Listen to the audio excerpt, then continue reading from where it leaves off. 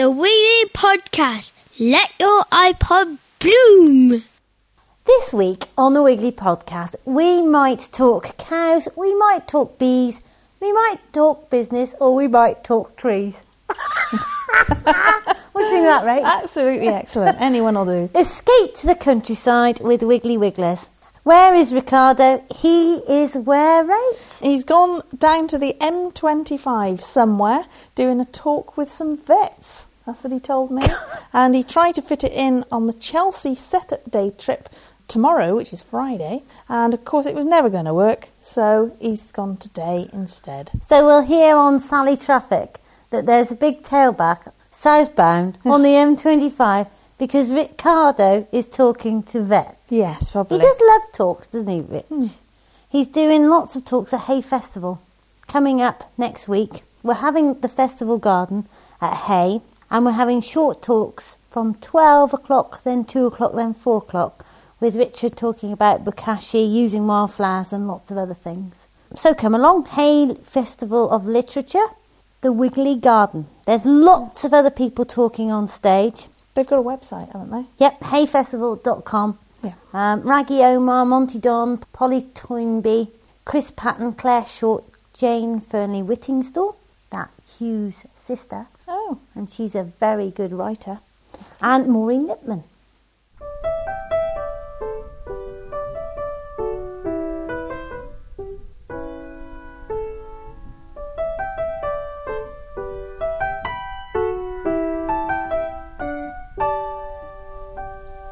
Coming up on this week's show, we'll find out what's been happening at Wiggly Wigglers, and we'll be down on the farm with Farmer Phil. Monty's coming in with his wormcast, and we have a report that Richard made about climate change with Dr. Dave Ray. And thank goodness Rach is here because there's a question about mealworm breeding. So off we go with this week at Wigglies. Raquel, I want to ask you, how is the national water butt shortage going? Fantastic. There is a shortage. We had our delivery in last week of water butts and we've been out of them for several weeks. And together, Jodie and I put the orders together and we whacked them all out from here on Friday. And so they should be delivered with the customers on Monday, the 15th. And so we put a little note inside with a little sorry and a little free prezzy for them. And so we put on our note, let's hope it rains tonight. So they should have all received them by now. And I think they've started to arrive because Mrs. Reynolds says, the rain but arrived today, much to my delight. Thank you for the spiral feeder sent as a sorry you've had to wait. I've often thought about buying one and I hadn't got round to it. Many thanks. Yeah, that's really great. And so we've got rain butts in stock now. So Chris Evans on Radio 2, I've heard you say that about the national water butt shortage. Wigglies have got some. And you customers who've bought them, please don't sell them on eBay for a profit because then we'll have to send some more out and that will be even more trouble. Absolutely. Rach and Jodie filled an Arctic lorry with water butts and they were like dervishes. Absolutely. I wanted to keep you up to date with what Chris Baines said about our new book because I think I missed that out. He says, a wonderful book about a beautiful and inspiring garden. Wildlife and gardeners all over the country are bound to benefit from Wiggly Wiggler's brilliant examples. And that's by Chris Baines, who wrote How to Make a Wildlife Garden. So the book is currently still at the printers. But hopefully those English printers in Somerset, those dear people called Pims, will come up trumps. Because we're having Pims to launch the book. So Pims, please print the book. Absolutely. Otherwise we could have a bit of a moment. An episode. Yeah. Gosh, get it to us quick. Richard went to the Malvern Spring Gardening Show. Did you go? No, I didn't go this year. First time in many years that I didn't go. But apparently they had more visitors than ever. It was a fantastic show. I went on the Friday and it was boiling hot. And I went to see the show gardens. Good variety of show gardens. Great. And the winner, best in show, actually, was a Japanese water garden. So complete opposite to what a Wiggly garden would be, in the sense that it was very hard landscape, rectangular, structural garden, but even so, beautiful. The next RH show we're at is Chelsea Flower Show, and I, Raquel, am a judge. That's fantastic. I do believe you were a judge last year as well. Oh, that's right. Just take the edge off it. And mingled with the high and mighties of RHS World. Yeah, just in case the listener thinks that I'm going to judge the proper gardens, I am a sundries judge. Judging sundries. Yeah, a bit lower down the scale. But anyway, we're looking for the same kind of thing because they're very keen on having planting and attractive stands. So I shall be going around judging sundry stands to see if they look attractive and they actually give a message out, not just sell gardening gloves.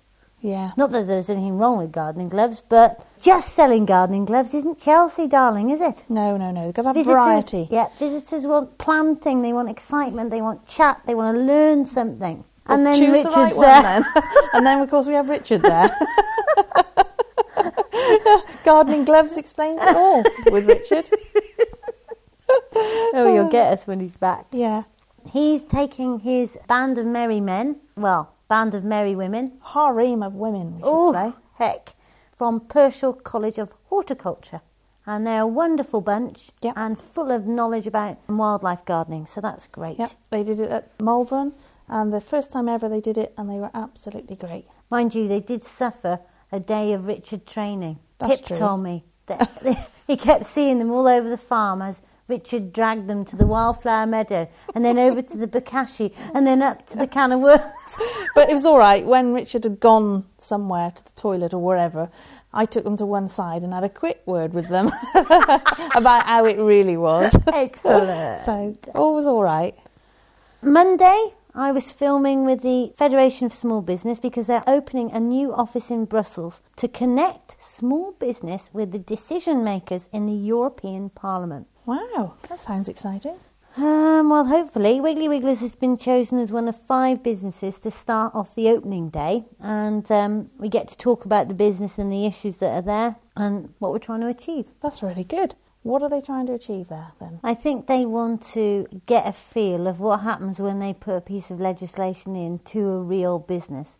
So they've got a set of 5 businesses that are going to talk about the impact that new legislation has, whether it's age discrimination or perhaps something like the CAP, the agricultural payments, what actually happens on the ground. So our job is to feedback on what all these decisions mean to a real live business and whether the impact is always what they expect it to be. I think the Federation of Small Business thinks that the people making the decisions are so far removed from us that they need actual input there on the ground. Oh, that'll be great. Well, that'll be really good because you'll be able to get your point across. Yeah, do you think it'll make any difference?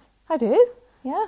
Anyway, we've got one MEP listening to our podcast, and that's Philip Bushell-Matthews. Excellent. So, hello! We're in the news this week. We always say that, don't we? Yeah. But we are. So it was the Mail on Sunday. So I had to buy a Mail on Sunday. Alison brought one in with Heather talking about the blog. And luckily they didn't pick that picture of me when Jodie dropped the worms all over my face. Yeah, you must go to Heather's blog to see that picture.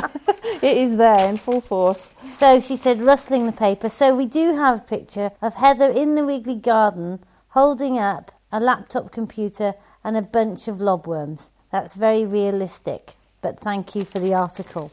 And then we have a great article by Lucy Siegel in The Observer, Is It Ethical to Buy Cut Flowers? And she's got all these different figures that actually shows people what a difference they could make by buying either organic, fair trade or English flowers. She cites the case of Kenya, where 19,000 tonnes of flowers were imported into the UK from Kenya, which racked up 33,000 tonnes of CO2 emissions. And also, she tells us about a study of the greenhouses in Mexico, which were growing flowers for the global market. And they found 36 chemicals in air samples from the hothouse, including, amazingly, DDT. And DDT has been banned in the UK for squillions of years. Oh dear. Well, seems like squillions of years. Oh dear. And in the field of flowers, get it? Just.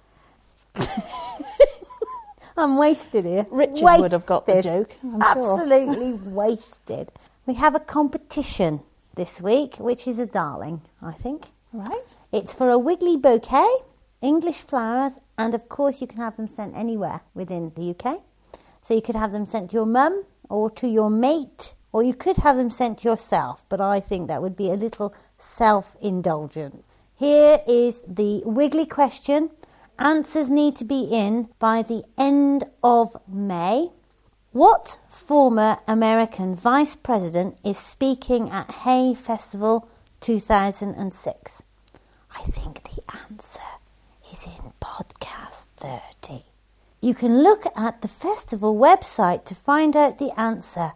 Please email Heather at wigglywigglers.co.uk or rach@wigglywigglers.co.uk. Is that Rachel? No, it's Rach, R-A-C-H, at wigglywigglers.co.uk. Fantastic. And now, while Richard isn't here, you've read my favourite book this year, Rach, The Farm. I have. I read The Farm. About a Yorkshire family who set up in pig farming, or was a pig farming family, and how legislation and the ways of changing farming, they had to diversify or stop farming. So basically they stopped farming, but they had 3 children. The oldest son is narrating the book, and he couldn't get on in farming at all. Everything he did went wrong. So he became quite a good academic, went off to London and got a job as an editor, but kept coming back to the farm all the time.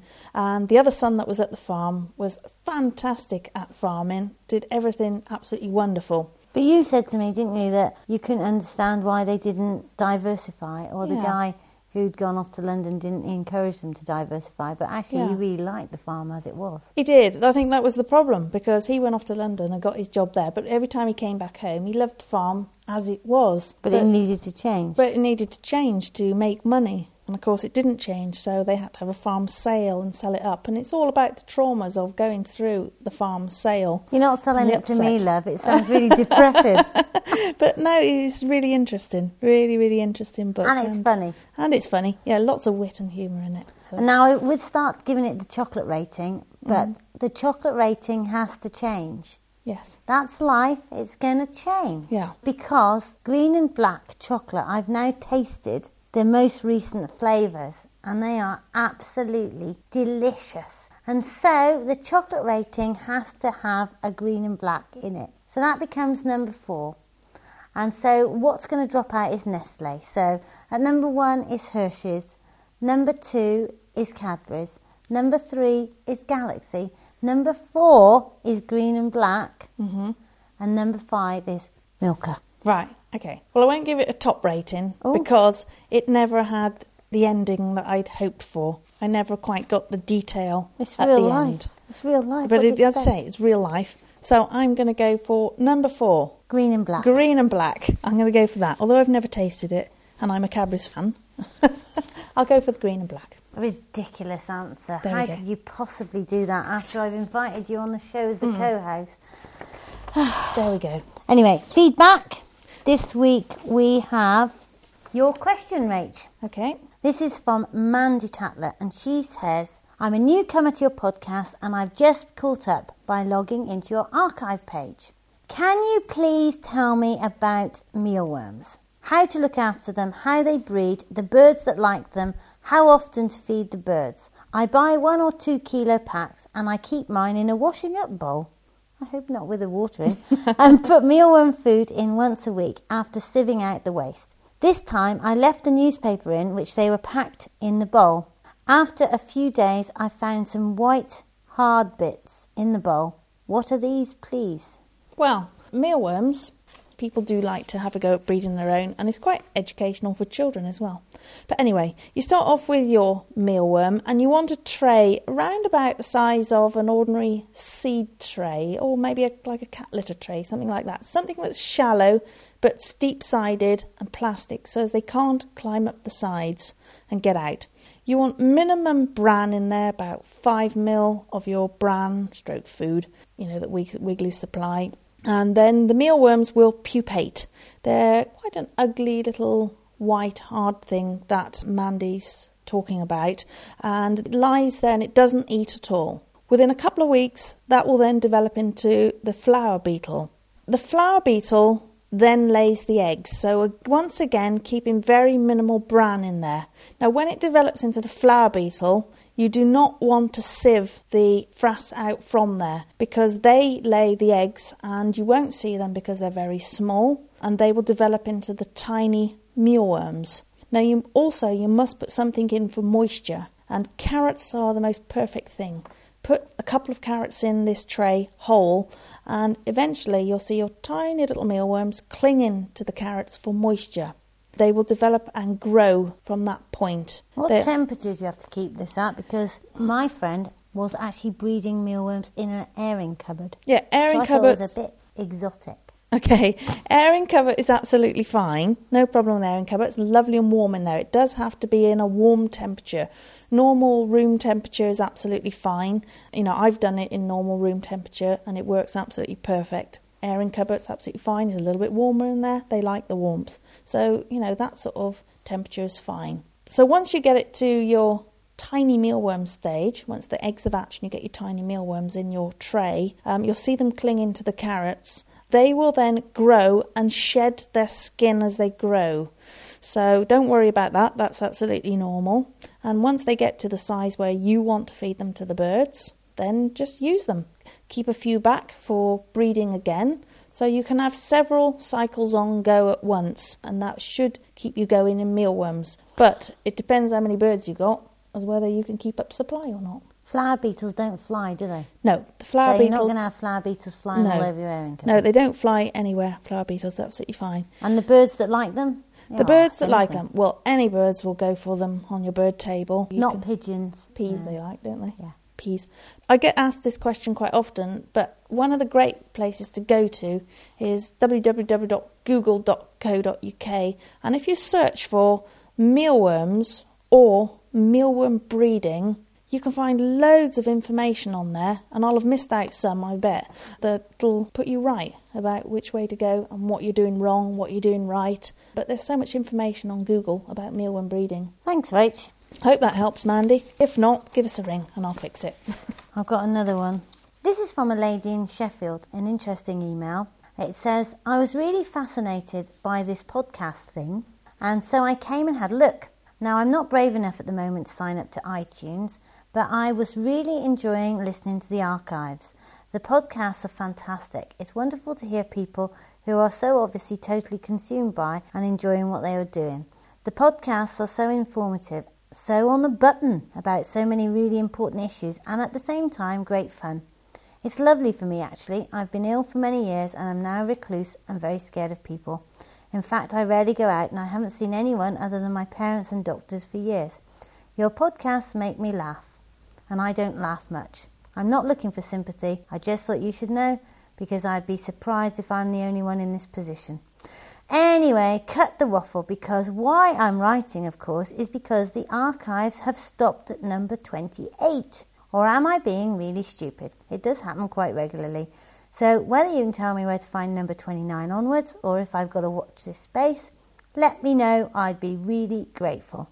Right, I'm going now. Oh, except it's worth writing to you for a bit of advice on lawn mowing, organic approach to, and all that. Well, just to keep you up to date on the archives, if archive number 28 is the last one up there, Michael, dear fellow, will fix it. And if you still see just number 28 up there, get rid of your cache. So empty your cache. And that will sort it out, and you'll see that the archives go up to a couple of episodes before the most recent episode.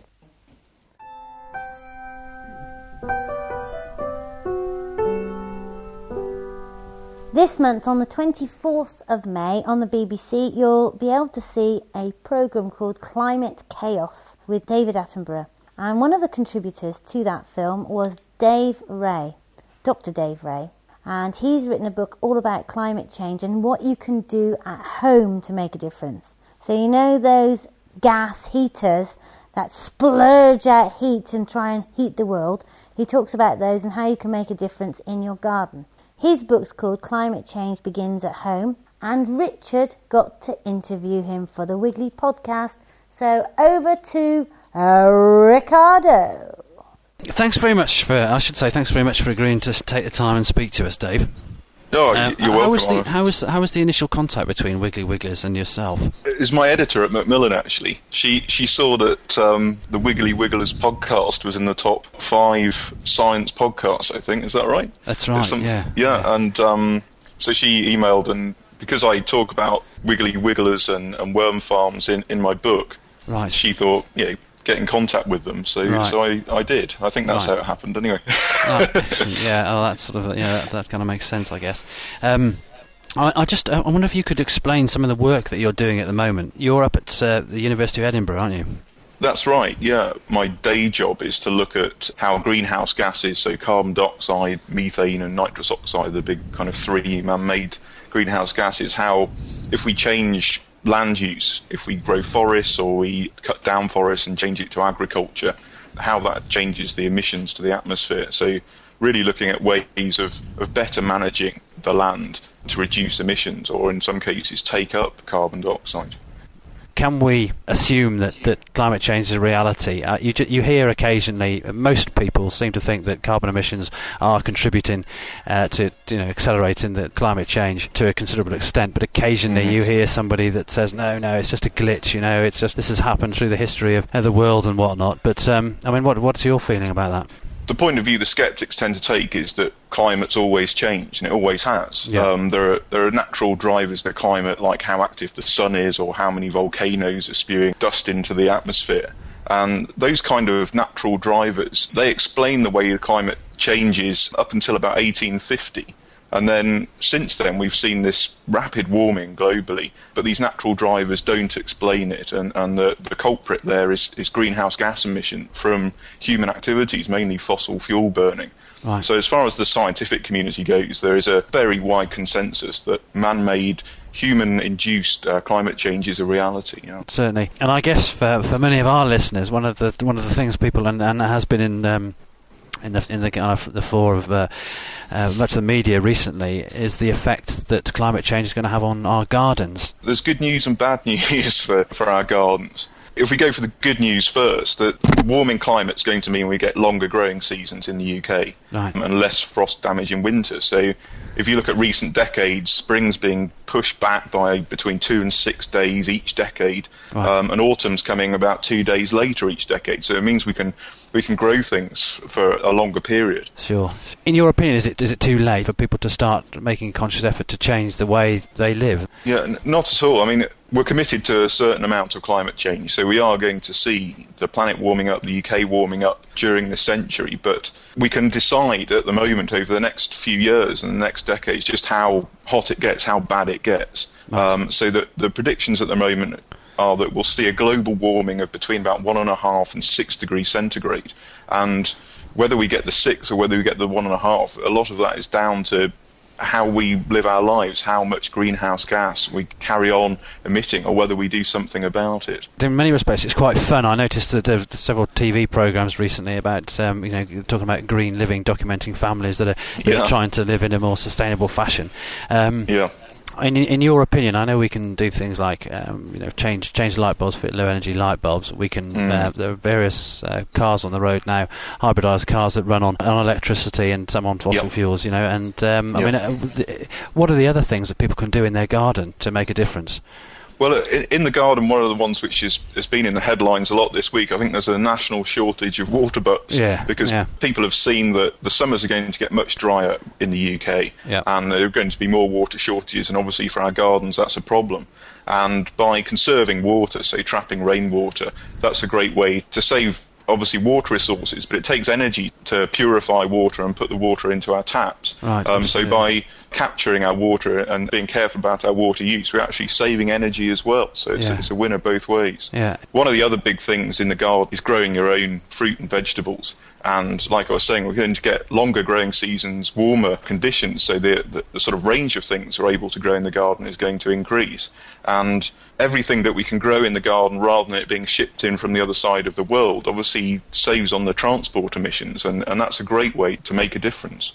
Absolutely. It's interesting you talk about collecting water, and certainly for my part, I've got several water butts at home, big galvanised tanks that collect practically all the rainwater from the roofs of the entire building. But it's when you start doing things like that, you become quite passionate about it, don't you? It's fun, I think, you know. Yeah, I mean, that is one of the fantastic things with, particularly with kind of fighting climate change in the garden is you can go out there and say if you've got children, you can give them a small area of your garden to start growing vegetables in. One of the things my daughter loves is composting, and the worm farm is a particular favourite. Yeah. This is a real winner as far as climate change goes, because if you take all the kind of kitchen waste, the old sprout tops and tea bags, if that kind of stuff goes into a landfill site, it rots down there and produces this powerful greenhouse gas called methane. But by feeding it to your worms and composting it, obviously you're getting great kind of black gold to feed your plants in the garden to grow more veg, and you're avoiding these methane emissions. So again, it's a really good thing to do. You're absolutely right, yeah. And again, it's quite fun because, of course, you're using something that otherwise you'd throw away. Of course, the vegetables that you grow, you know exactly where they've come from. You know exactly how they've been grown. You know that they haven't been covered in pesticides and herbicides. Yeah. You know, anyone who's ever grown their own vegetables or fruit in their garden knows that you can't beat the taste. Nowhere else can you get that food so fresh, and the taste is just wonderful. And the fact that you've grown it yourself, in summer every evening we go into the greenhouse or into the garden and pick salad and cucumbers and tomatoes, and it's just great fun. Most of it doesn't make it back inside because it's all eaten before we get back to the house, but it's super fun. It is great fun. I mean, do you think that we have obviously we have a situation at the moment where if you go down to the south coast, you'll see palm trees growing along the coastline and whatnot. Because it's obviously considerably warmer than, say, North Yorkshire, on average. But I mean, would you sort of anticipate seeing palm trees, for instance, on the North Yorkshire moors in 20, 30 years' time?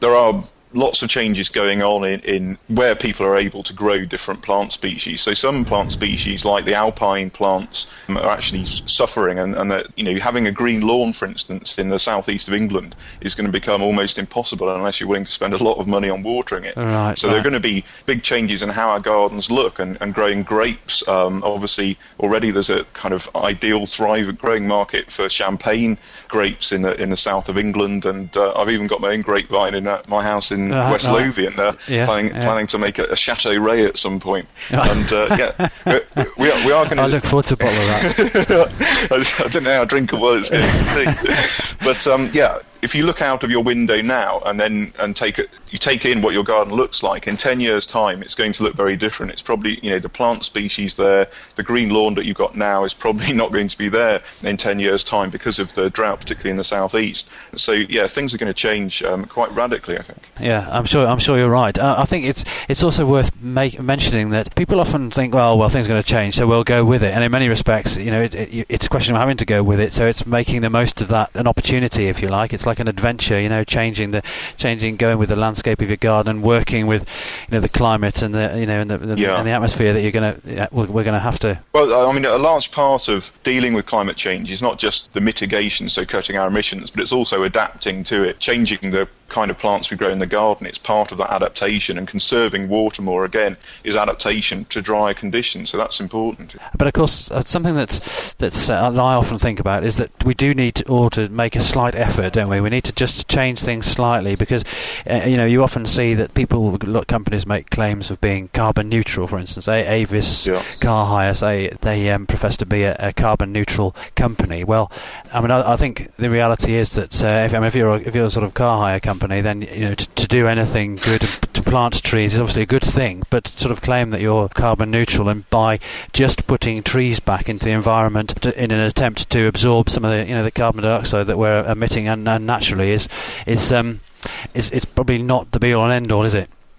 No, I mean, companies are going carbon neutral, I think, because they're picking up this growing groundswell of opinion that people are concerned about climate change. They want to know what their politicians are doing, what their companies that are providing services.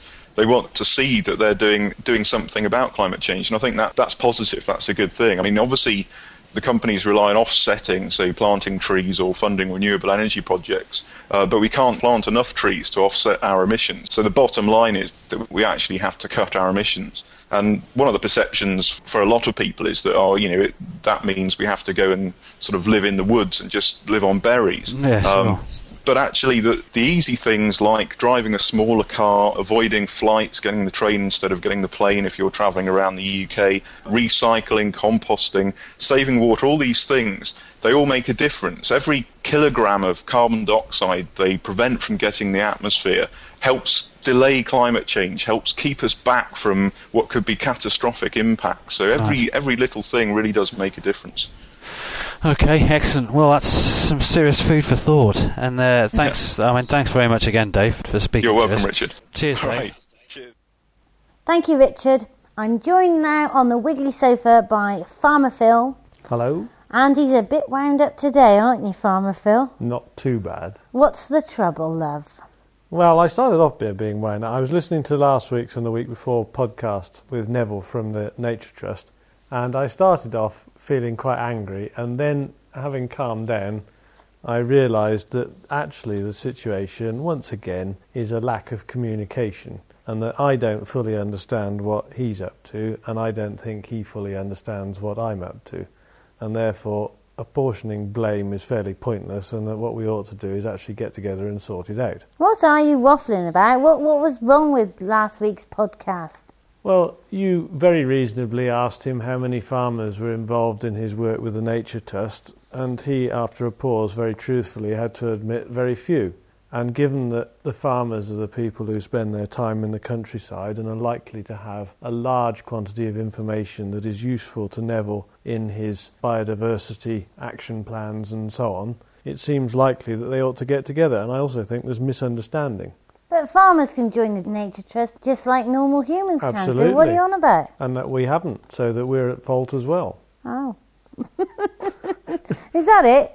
Is that all you want to say? Because you've been winding Richard up all week and now it's a right cop-out, Phil. Well, one of my missions is to wind Richard up, but more accurately, one of the things that I think is important to establish when you're trying to measure how the environment is, what level do you take certain species to be the correct level?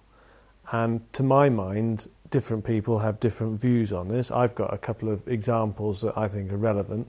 If you counted buzzards now and then measured their success at other times, I think there are a hell of a lot of them. Is that right? Is this the level we should be having or not? Similarly, this year seems to be a very good year for goldfinches. We've got hundreds of them. Is that a good thing, or are there too many? And have birds that are so say in decline really declined, or was the base year a particularly good year for them? I don't know the answers to the questions, but I've got a feeling that the two groups concerned, Nature Trust and farmers, talking to each other would get a more accurate result. And I don't think it's very helpful for me to get wound up with the Nature Trust or the Nature Trust to ignore the views of farmers, and therefore farmers have got to join the Nature Trust, or at least get together with them and go forward from there. What have you been up to this week?